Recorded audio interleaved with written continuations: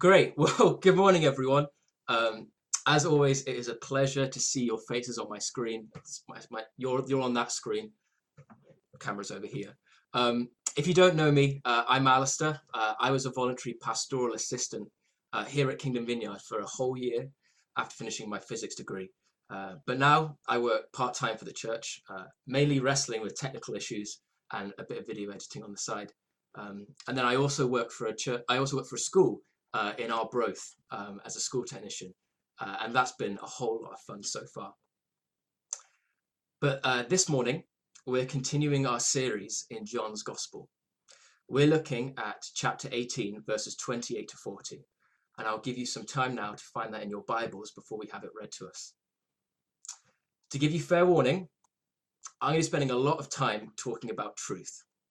Now, if you know me, you'll know that I don't really enjoy talking about philosophy. My immediate reaction is to think it's a load of nonsense, which of course it's not, apparently. So you may be pleased to know that I won't be going into the whole your truth, my truth, the nature of truth. It's too early for that. I haven't had enough coffee for that sort of chat, or maybe something a little stronger. Anyway, Lucy, my wife, is now going to read our passage for us. So for the smoothest of transitions, here we go.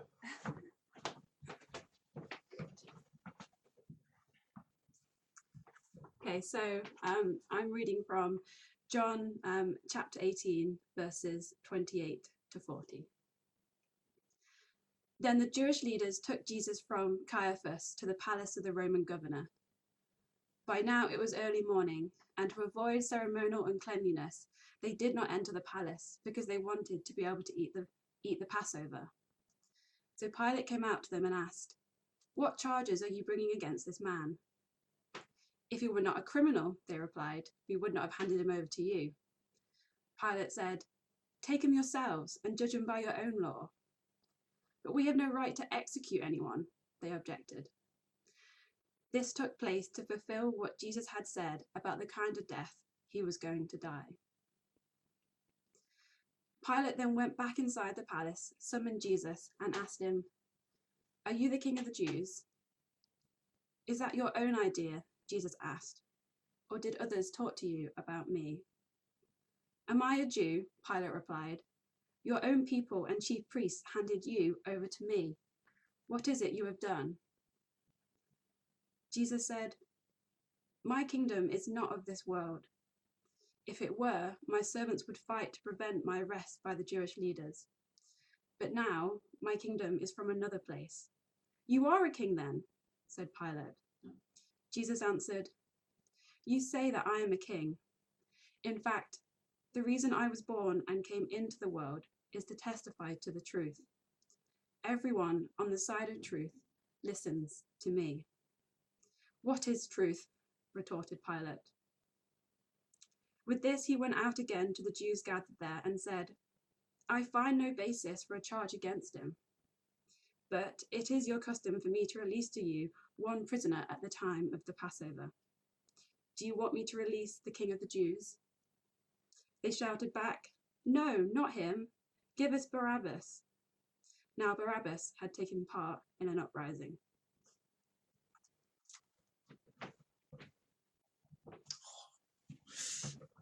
Brilliant. Thanks, Lucy. Yeah, I don't know what was happening there with the sharing the screen, but hopefully you had your Bible in front of you so you could read along with us. So I want to look at this passage in two halves this morning. The first half being verses 28 to 32, where we see the conversation between the religious leaders and Pilate. And the second half is Jesus' conversation with Pilate. So starting off with the religious leaders. We see throughout John's Gospel that the religious leaders are fully aware of Jesus' ministry. There is, to say the least, a wee bit of tension here, as Jesus was exposing them with his words and also his miracles. One of the ideas that John is trying to make super clear with his Gospel is the claim that Jesus is God and has been sent from God. And the miracles he performs are one of the key things that John keeps pointing to. When Jesus restores the sight of a man born blind in John chapter 9, the Pharisees hear about it and don't believe it. They then question the man who was healed, who indeed testifies that he was healed by Jesus. They still don't believe him, thinking that he's lying about being born blind. So they get his parents in and they question them. And obviously they confirm that their son really was born blind. Yet, because he was healed on the Sabbath, the day in the week where no work is meant to take place, the miracle couldn't have happened. In their minds, doing work included everything from picking up a small snack as you walk through a field, to carrying your mat home after your legs have been miraculously healed, to laying your hands on someone and asking God to heal them. This, of course, is neither the heart nor the truth behind what God intended the Sabbath to be. Jesus makes this very clear in Mark chapter 2. But the religious leaders are blind to the truth, choosing instead to listen to their own interpretations rather than the words of a man whose credentials are being clearly demonstrated before their very eyes. Then, a little later in John's Gospel, in chapter 11, a friend of Jesus called Lazarus dies. He's buried, wrapped in grave clothes, and laid in a tomb. 4 days later, Jesus arrives and calls Lazarus out of the tomb, and he is miraculously raised from death back to life in front of a whole crowd from the village. Now, inevitably, an eyewitness account of this reaches the religious leaders, and again, they refuse to believe. As John writes it, they don't even stop to consider how it is that Jesus has raised someone back to life. They go straight to being concerned about the reaction of the Romans if more people continue to follow Jesus. They skip straight over the truth of what the circumstance is, which is staring them right in the face. They didn't believe that Jesus was sent from God. They don't trust him, and so they continue to live in fear of the Romans. John is building up a picture of the religious leaders throughout his gospel, that they are more concerned with their own words rather than the word of God. They have become set in their way of thinking, so much so that when someone comes along who is clearly, at the very least, a prophet, performing signs and wonders that could only have come from God, they consider their own words to be greater than his.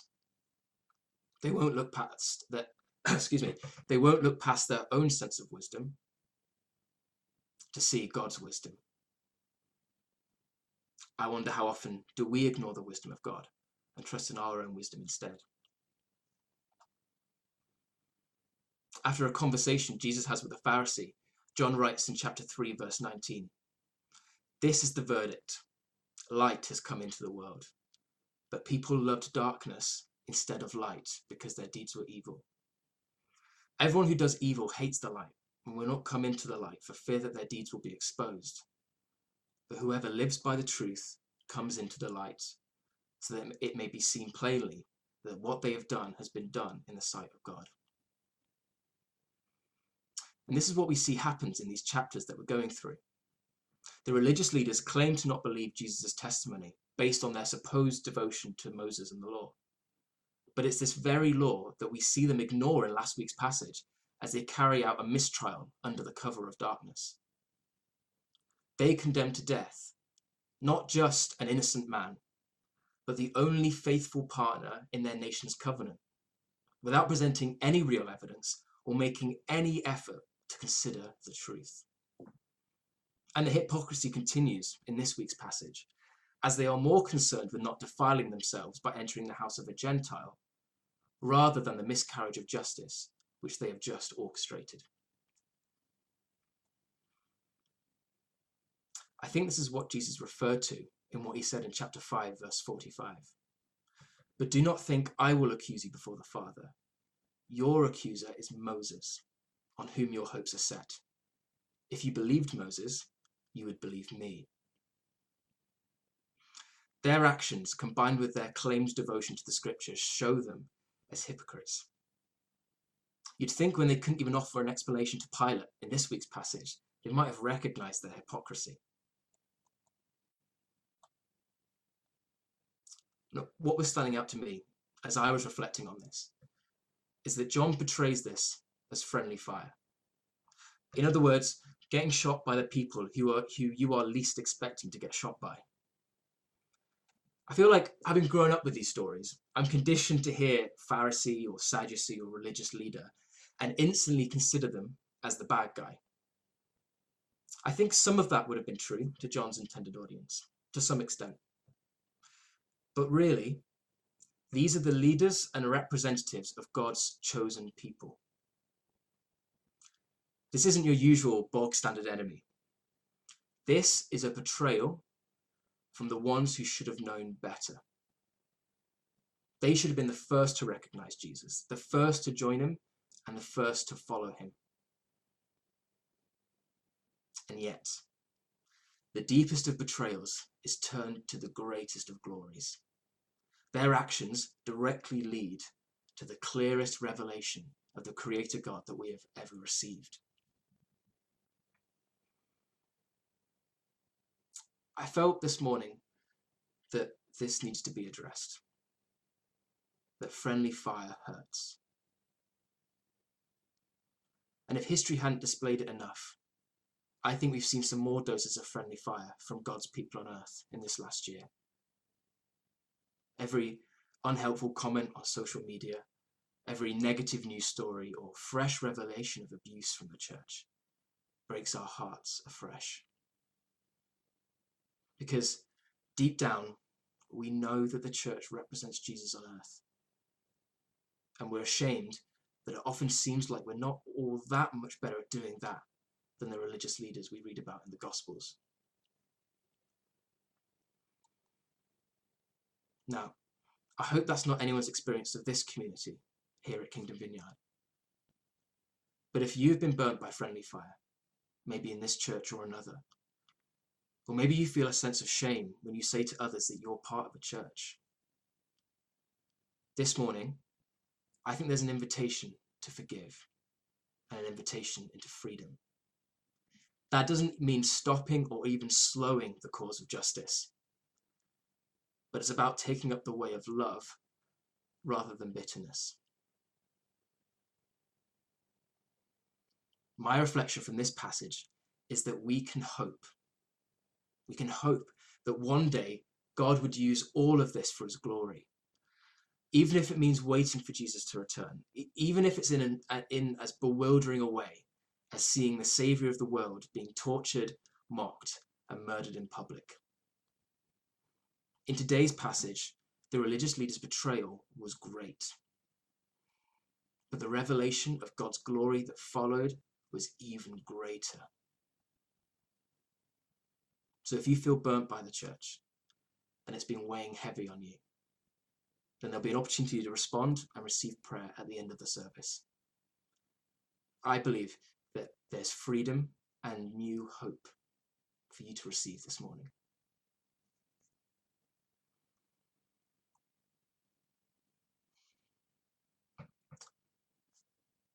But how can it be that Jesus' death on the cross is a revelation of his glory?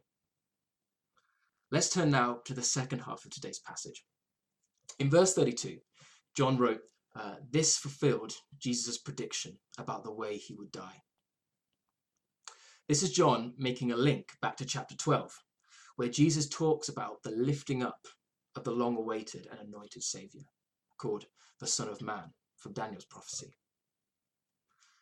John is making the point that the image of the Son of Man being lifted up or exalted corresponds to Jesus being beaten, stripped, nailed to a cross, and then hoisted up among convicted criminals for all to see. Now, perhaps he's referring to Jesus' ascension into heaven, but it seems odd to me that John would build up the expectation of seeing Jesus' glory revealed throughout his gospel, and then for the narrative to crescendo with Jesus' death on the cross, and then for John to not even include Jesus' ascension. No, I think John was leaning into this theme, and I think it was intended to be controversial. As Paul says in 1 Corinthians chapter 1, for the message of the cross is foolishness to those who are perishing, but to us who are being saved, it is the power of God. For it's written, I will destroy the wisdom of the wise, the intelligence of the intelligent I will frustrate. Jews demand signs and Greeks look for wisdom, but we preach Christ crucified, a stumbling block to Jews and foolishness to Gentiles. But to those whom God has called, both Jews and Greeks, Christ, the power of God and the wisdom of God. The truth that Jesus reveals is counter to what the world claims is true. In this week's passage, in verse 37, Jesus says this to Pilate. In fact, the reason I was born and came into the world is to testify to the truth. Everyone on the side of truth listens to me. Now, John has been building up a picture of the truth throughout his gospel. He uses the phrase, the truth, many times. So I thought it'd be worth spending some time with this, and we can look at a few of the highlights. I promise it won't take too long, and I think there's some really good stuff to uncover here. And then we'll finish off with reflecting on how we can know more of the truth. So starting at the beginning, at the start of his gospel, John gives a bit of a prologue, setting the stage for his story of Jesus to begin. He says this: in the beginning was the Word, and the Word was with God, and the Word was God. He was with God in the beginning. In him was life, and that life was the light of all mankind. The light shines in the darkness, and the darkness has not overcome it. The Word became flesh and made his dwelling among us. We have seen his glory, the glory of the one and only Son who came from the Father, full of grace and truth. John is making it clear from the beginning of his gospel that Jesus came not only to reveal truth, but to embody it. We look at Jesus' life and we see the truth of the world. John describes how the Word of God, who is Jesus, is light. The light is illuminating the world, which sits in darkness. Later, in chapter 3, verses 19 to 21, which we read before, John further connects the ideas of truth and light. Jesus, the light, illuminates the world, exposing the truth. When I was preparing for this sermon, I found it helpful to think of it a bit like this. It's a bit like when it's all dark in your bedroom and all you can make out are shapes and forms. And it may just be ourselves or lies that are told to us, but we begin to see like scary monsters in those shapes. But in reality, the truth is, it's just a dressing gown hanging on the door of the wardrobe. But that isn't revealed to us until the light is turned on, the room illuminated, and the truth exposed. Jesus is the light of the world. He has come to illuminate the darkness. So having set up that Jesus is the light that exposes the truth, John then goes on to tell us what this means for us. In chapter 4, it means that we can worship in spirit and in truth. We can worship with our eyes wide open and fixed on God, knowing what he's truly like and what he has done. Later, Jesus says we can know the truth and the truth will set us free. We can know the reality of the world we live in. The light has been switched on. Jesus has come into the world. We don't have to be trapped in our beds for the fear of the monster. We can see clearly now that it's just a dressing gown. Because Jesus explains in chapter 8, we listened to Satan's lies and followed his desires. But he does not stand in truth. There is no truth in him. We listened to his lies about what the world is like. He told us the shape in the corner is a monster. But the light is on. Jesus has revealed the truth of the world. So John is building up this really vivid picture of a light shining in the darkness to reveal the truth. And he says in chapter 14 that Jesus is the way, the truth, and the life. Jesus himself is the truth. He came not only to reveal the truth, but also to embody it.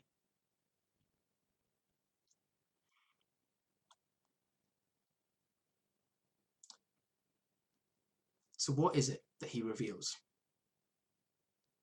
What about his life shows us the way the world truly works? Here are just a few things that jumped out to me as I've been reading John's Gospel. That just as Jesus got down and washed his disciples' feet, true leadership does not seek to serve itself, but to serve others. That there is no greater love than to lay down one's life for one's friend. That at the center of being a good person is to love God with all that we have, and then to love others as we would love ourselves. And that the kingdom of God isn't lines drawn on a map and won with violence, but it is God's will written on our hearts and won with love. Each one of those could have their own sermon.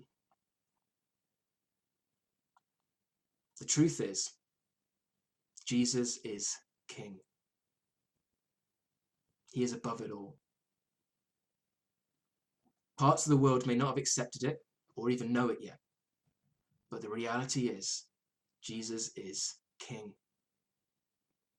We don't have to live in fear of spiritual evil, principalities or powers, people or institutions, where our daily bread comes from, or the forgiveness of our sins.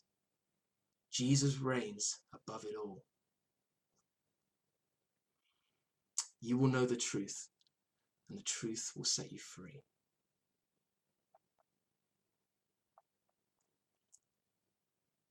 But if Jesus is the truth, then it's not just about knowing facts, it's about knowing a person. When you get to know someone, knowing facts about them is an important part of that process. But people aren't encyclopedias. There's a relationship to be had. And in those interactions, big and small, more of them gets revealed to us as we experience life with them. So to have a lived, personal, Holy Spirit-filled experience of a relationship with Jesus is a world-illuminating thing. And it's available to each of us today.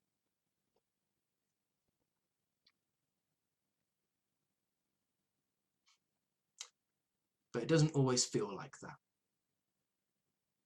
It can be so easy for us to get blinded by the darkness of day-to-day life, let alone the deep darkness of trauma and real evil. From every part of our lives and circumstances, we get told different stories, and they form what we think about reality. So I want to come into land with this. How do we discover for ourselves? How do we come into deeper relationship with the truth? Jesus says it in today's passage in verse 37. Everyone who belongs to the truth listens to my voice. So first and foremost, we look to his word given to us in the Bible. As a starting point, I can recommend the Gospels. That's Matthew, Mark, Luke, or this book, John. They give eyewitness accounts of Jesus' life and were written to teach people about him. Secondly, we can meet together as a church, even though it's more difficult in times like this. Jesus lives in each one of us. So if we want revelations of Jesus, then let's do life together.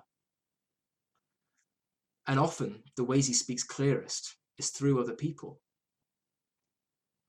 So if you enjoy these Sunday gatherings, then I can heartily recommend our micro home groups, our midweek, Sunday and monthly prayer meetings, as well as our other events like our worship nights. In some ways, they've never been easier to get to.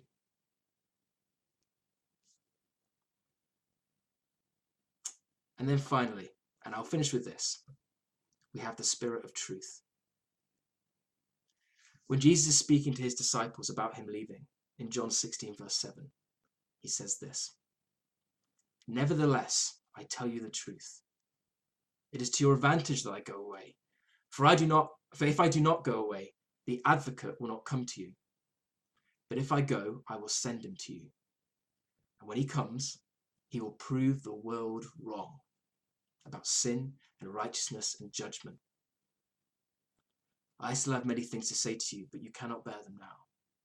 When the Spirit of truth comes, he will guide you into all the truth.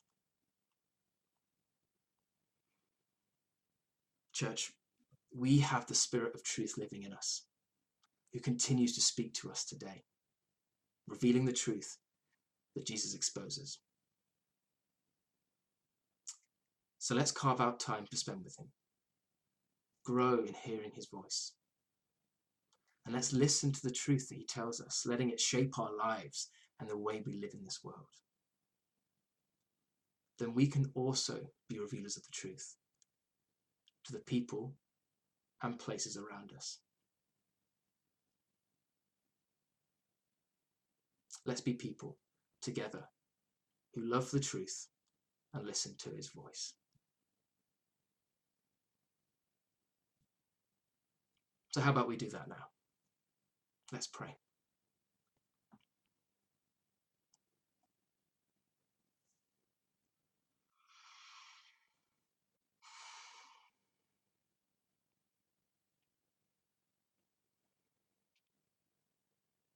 Lord Jesus, we thank you that you're here with us.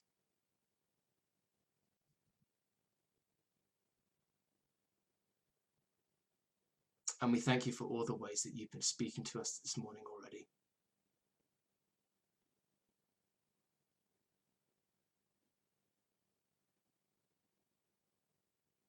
Lord, would you draw us deeper into relationship with you? Would you draw us deeper into the truth that you tell us, that you reveal to us?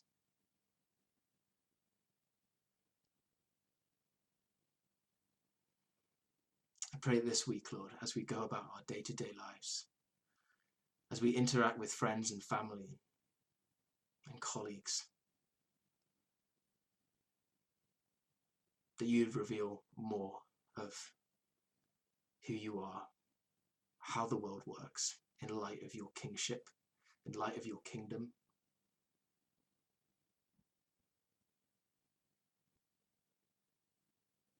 And I pray like you, Lord, that we would embody that truth, that we would bring light into the darkness to illuminate the world around us by your power and your grace, Lord. Amen.